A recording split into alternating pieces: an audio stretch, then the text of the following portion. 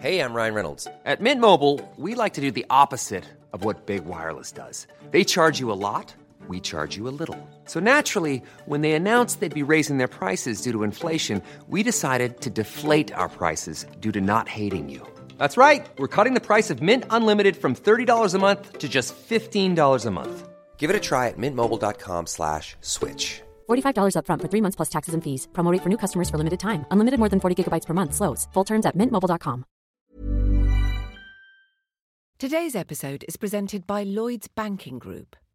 Everyone deserves a safe place to call home. That's why Lloyds Banking Group has championed the social housing sector for decades, supporting more than 340 housing associations across the UK.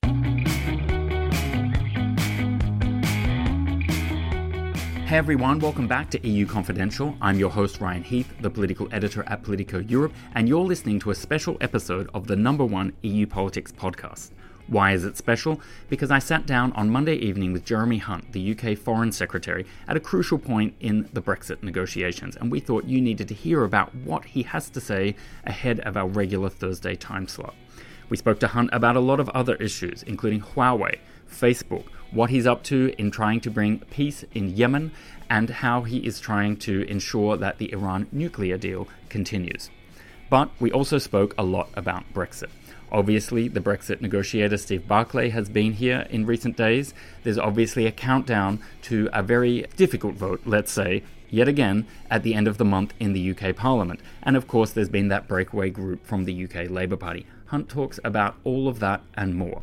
Why is it important? Because Hunt is a voice for moderation within the UK Conservative Party, and he's trying to put an olive branch out to Remainers and find a way to sail this deal through the UK Parliament. So have a listen, and then keep your eye on the rest of the Brexit debate, which is surely only going to get hotter between now and March 29. Joining me now on EU Confidential is Mr. Global Britain, aka the Foreign Secretary of Her Majesty's Government, Jeremy Hunt. Welcome to the podcast, Minister. Good evening, Ryan. Pleasure to be here. It is indeed. Now, you had a long time running the National Health Service. So I was wondering, how does the new job compare to the slings and arrows of the old job? Do you miss the old job at all? Well, curiously, there are aspects of the old job that I miss very greatly. In that job. Incidentally, although it's not Global Britain, it is the 5th largest organisation in the world, the National Health Service, second only to the American and Chinese militaries and McDonald's and Walmart. So it's a huge organisation, and you make decisions that affect people's lives every day, like whether you're going to make a new cancer drug available. So there's a directness to what you do in terms of the impact on people's lives that is very motivating. But what is fascinating about this role is the fact that you're dealing with such important global issues and really the changing shape of the world. And we are in a world which has benefited from a very stable international order that was essentially set up by the UK and the US after the Second World War and has stood the test of time, but is now changing. And for the first time in 10 years' time, the largest economy in the world won't be a democracy. That's never happened in our lifetimes before. And so that is a massive change in the global order, and people are figuring out what does that mean. So in terms of Britain's role, we have, if you like, two things. We've got to think about Brexit, but we've got to think about all these other things as well. You do have a day job. Sometimes it's easy to forget when you look at the media headlines each day.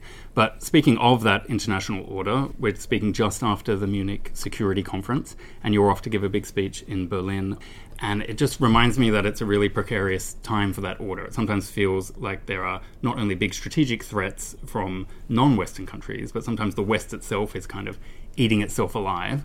What is your pitch when you go to Germany about how we're going to keep it together?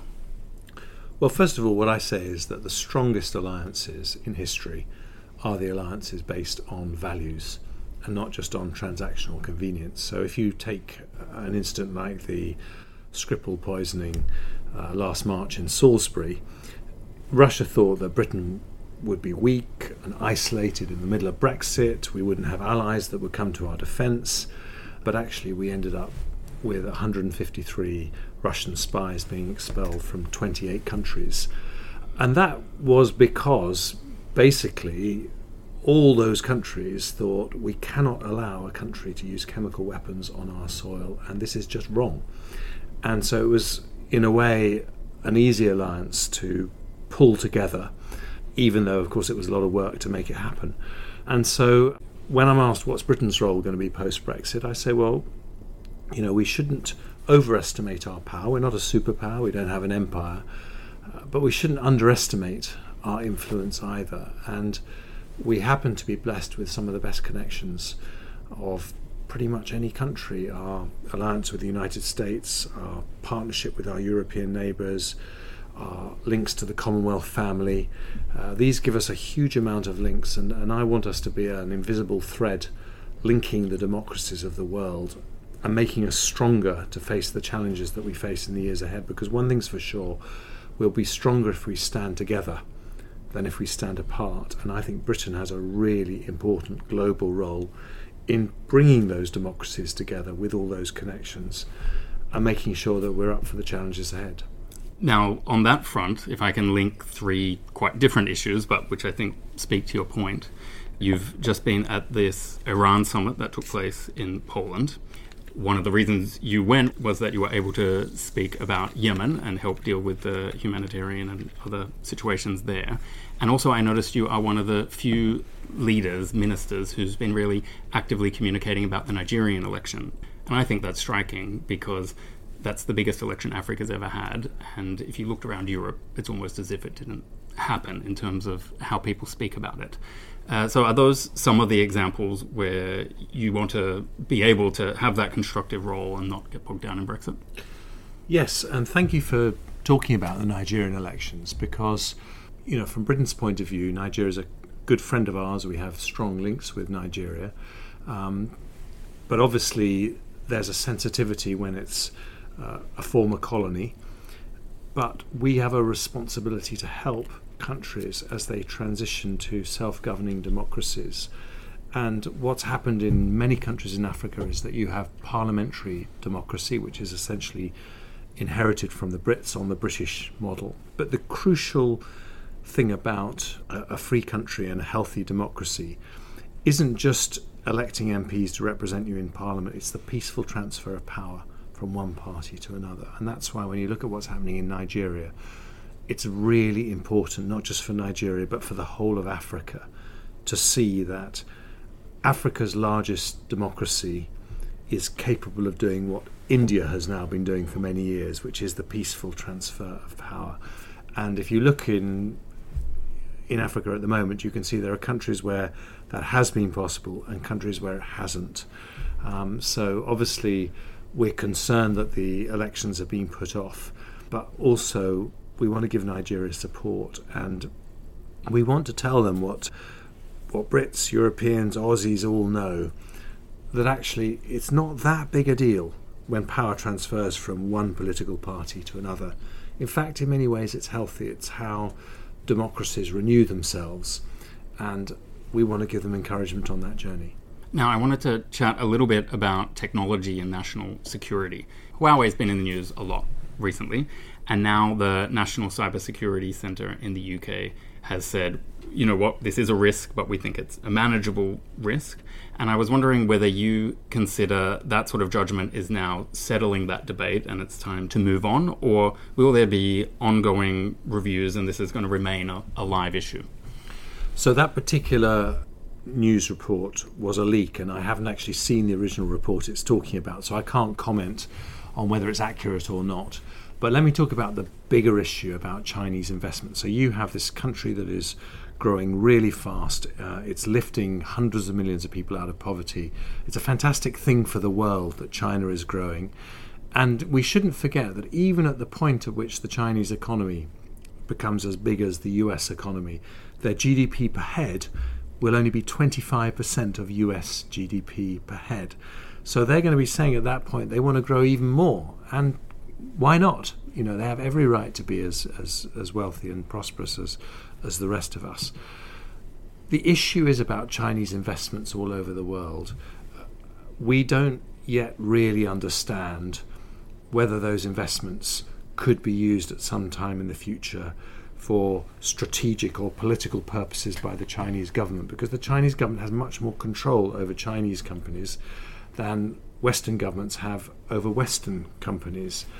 And that's really where we need reassurance from China, because of course the best possible outcome for China and for the West is if we were able to trade completely freely with each other without giving a second thought to what might happen if the Chinese government had a strategic imperative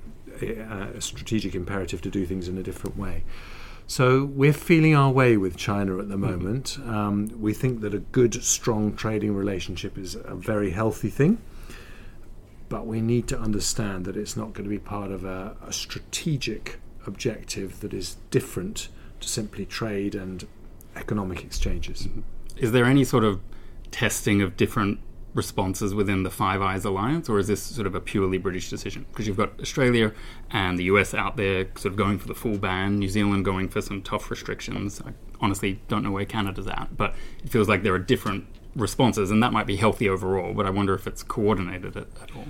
Well, we all sovereign countries take our own decisions, and we have a very robust system which we are very confident in, and it's run by GCHQ, who are, world-beating in their technology. So obviously we'll listen to what they say very carefully, but the closest intelligence relationship in the world is between the Five Eyes partners, and so we obviously need to take into account what they say as well, because we do have to have a coordinated approach.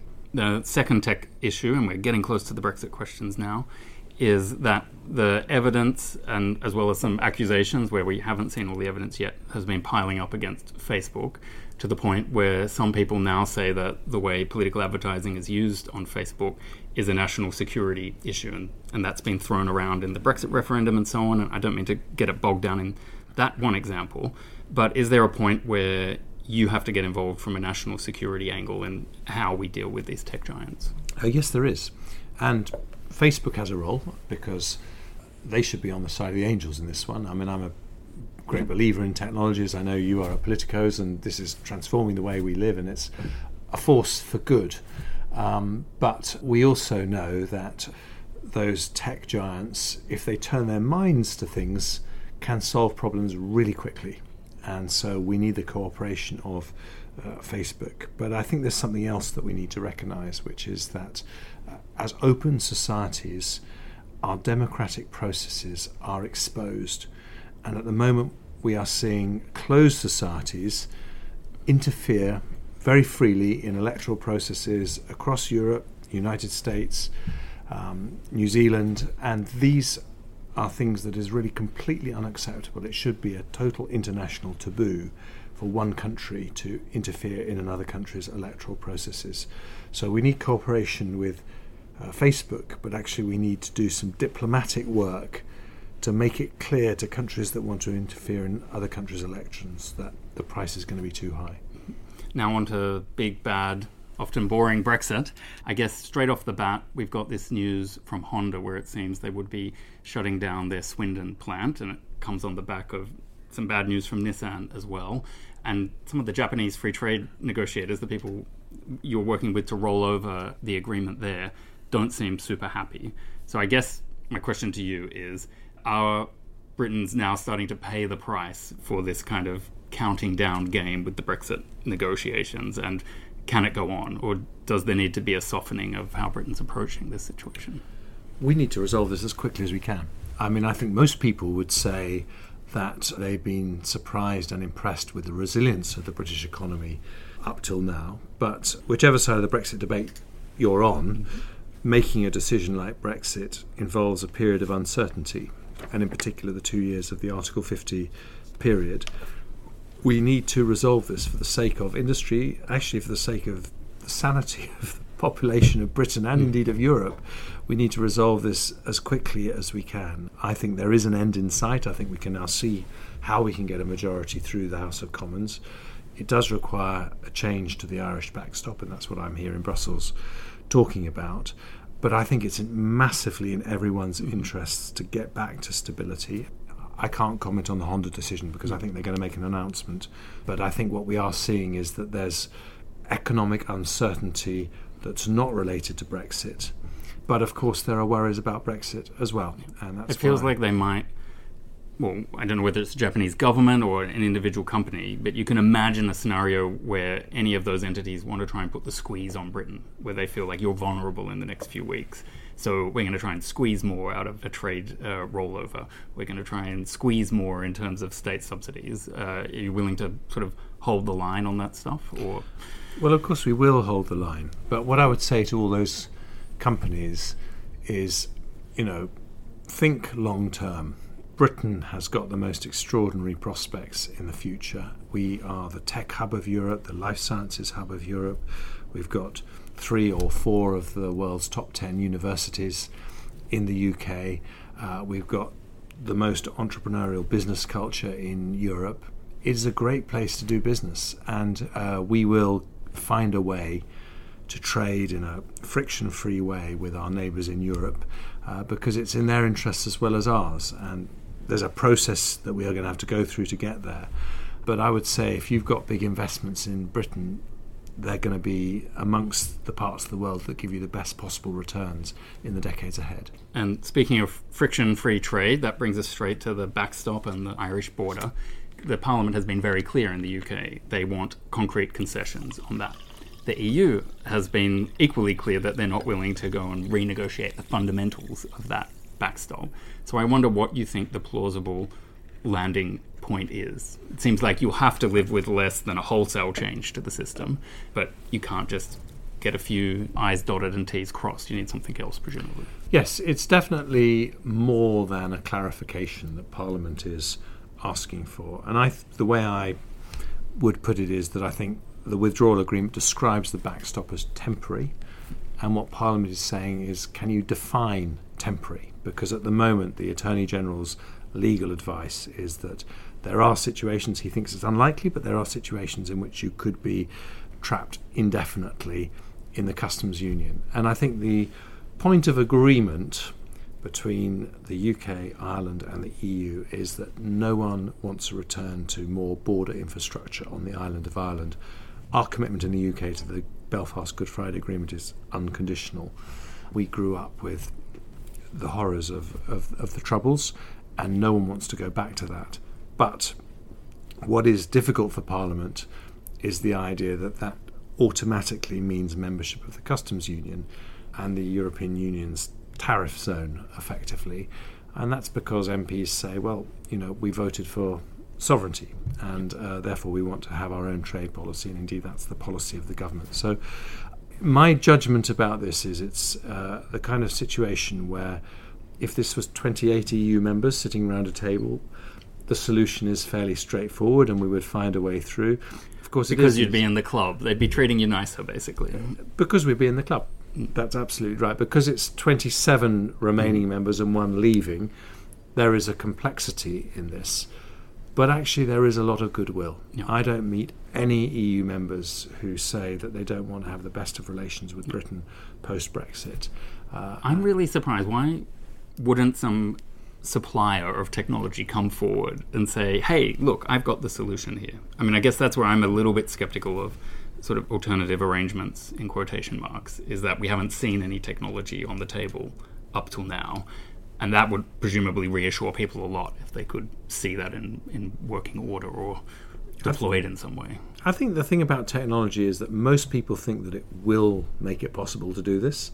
Some people are skeptical about whether it can do it at the moment. Some people think that the technology we have now, without any new technology at all, could make it possible. And I think, some people look at, for example, the Swiss-French border, which is Switzerland outside the customs union, and the way they avoid checks on the border is end-to-end checks. So the checks are done in the factories at both ends rather than at the point of the border crossing. But I think the truth is that there is disagreement on both sides. So if you're going to go for that solution, you need to have an arbitration mechanism that resolves those disagreements. And we need to keep an open mind, because actually this could be the solution that's a win-win for everyone in the long run. Now, another potential boost for the government is the breakaway of the 7 Labour MPs to be an independent Labour group that was announced earlier on Monday.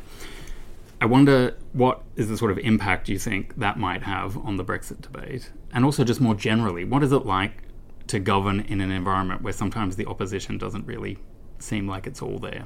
Like it doesn't feel like they're opposing you all the time. Well, I think the interesting thing with the Brexit debate is that to date, most of the media focus has focused on splits in the Conservative Party. But actually something that's been true all along is the splits in the Labour Party are much, much more profound, because most of the Conservative Party unites around what you would call a moderate Eurosceptic position. And there are variants on that, but the heart of the Conservative Party is in that middle place. Whereas Labour is actually divided between fanatical Remainers who are intent on a second referendum and changing the outcome of Brexit, and people representing Leave voting constituencies where they know that would be political and electoral suicide. And it's much harder if you were to imagine, and I obviously don't like doing this exercise, but if you were to imagine a Jeremy Corbyn government and to ask yourself how would he reconcile those two positions, the answer is you can't. You cannot reconcile Leave voting Labour constituents with passionate Remain voting MPs. And so that's what I think this has brought to light. And so why is this relevant to the negotiations? Because Labour aren't in power. I think it shows that counting on Labour to support a version of the deal that then means it's going to get through Parliament is not going to work. And was that one of your messages to ministerial colleagues on this visit, that they should steer clear of sort of being tempted into that thinking about Labour? I haven't had particular discussion about the 7 defections from Labour, but I do think that the point about, people have said you should pivot to a customs union and then you can get Labour support. But of course it isn't just the one vote on the withdrawal agreement. There's probably around 50 votes that we're going to need in order to get the various bills through post the approval of the withdrawal agreement. Which brings us to the ERG, the Conservative Party's own internal hassle there. They almost feel like they're the best whipped machine at the moment in the whole Parliament. Do you think they can ever be satisfied with one of those sort of midway landing zones we just talked about on the backstop? I believe they will be, yes. They recognise that in any divorce settlement there are compromises, but they're simply saying that's fine and we're happy to have the compromises, but we don't want our hands tied for the future. We want to be able to start negotiations about the future relationship with a blank sheet of paper. And providing they're satisfied they have that flexibility, then I'm confident that they will go along with whatever it is that Theresa May comes back with. Now, I'm sure our listeners don't want to get bored in differently named amendments and things like that before the vote at the end of the month, but one new one that jumped out at me was a motion, an amendment floated by Peter Kyle, where he's saying, I'm willing to back the deal, but this should be confirmed by a second referendum. As a supporter of the deal, who once upon a time once said it could be a good idea to have a second referendum, could you ever imagine the government going along with that if that's what it took to get the deal through Parliament? No, I couldn't. And let me explain what I said, which was about, from memory, about 5 days after the referendum result. And I basically said, we voted to leave the EU. We haven't voted on the shape of the deal. And that needs democratic endorsement, either through a second referendum or a general election. Well, we've now had that general election, and Theresa May put her version of Brexit very squarely on the table. And indeed, it was surprisingly similar at the time to Labour's version of Brexit, because both parties were saying they wanted to end free movement of people. So that's why I think we do now know the shape of Brexit that the British people want. Why do I think it would be profoundly wrong to have a second referendum? It is because we are one of the oldest parliamentary democracies in the world, I think second only to Iceland. And British people have a very, very strong sense that for all the failings of the political class, in the end, they do what the people tell them to do. And they know that the political establishment did not want Brexit. So they're looking at Brexit as a kind of test of our democratic credentials. Are we really a democracy in this country? Because we've just given you the biggest test of all, which is we've asked you guys to do something that you really didn't want to do, and we're watching to see.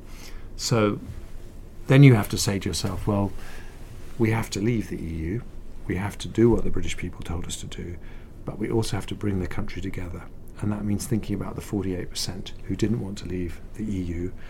And we have to show them the Brexit that we're going to deliver delivers on the letter and the spirit of the referendum, but is not the Brexit of their worst nightmares. It's not a Brexit. It's not a punitive Brexit. It's not a Brexit where we pull up the drawbridge, where thousands of jobs are lost, where we turn ourselves from Great Britain into Little England. It's not going to be that type of Brexit at all. It's going to be an open, outward-looking, optimistic, positive Brexit.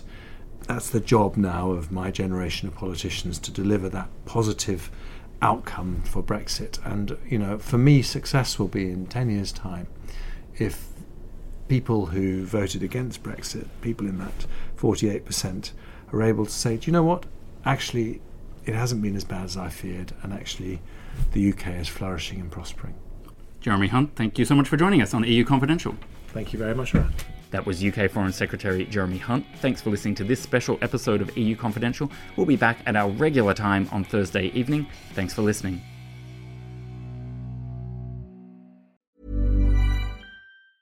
Even when we're on a budget, we still deserve nice things.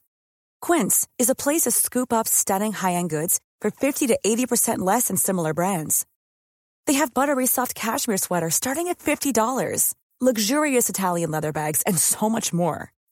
Plus, Quince only works with factories that use safe, ethical, and responsible manufacturing. Get the high-end goods you'll love without the high price tag with Quince. Go to quince.com/style for free shipping and 365-day returns.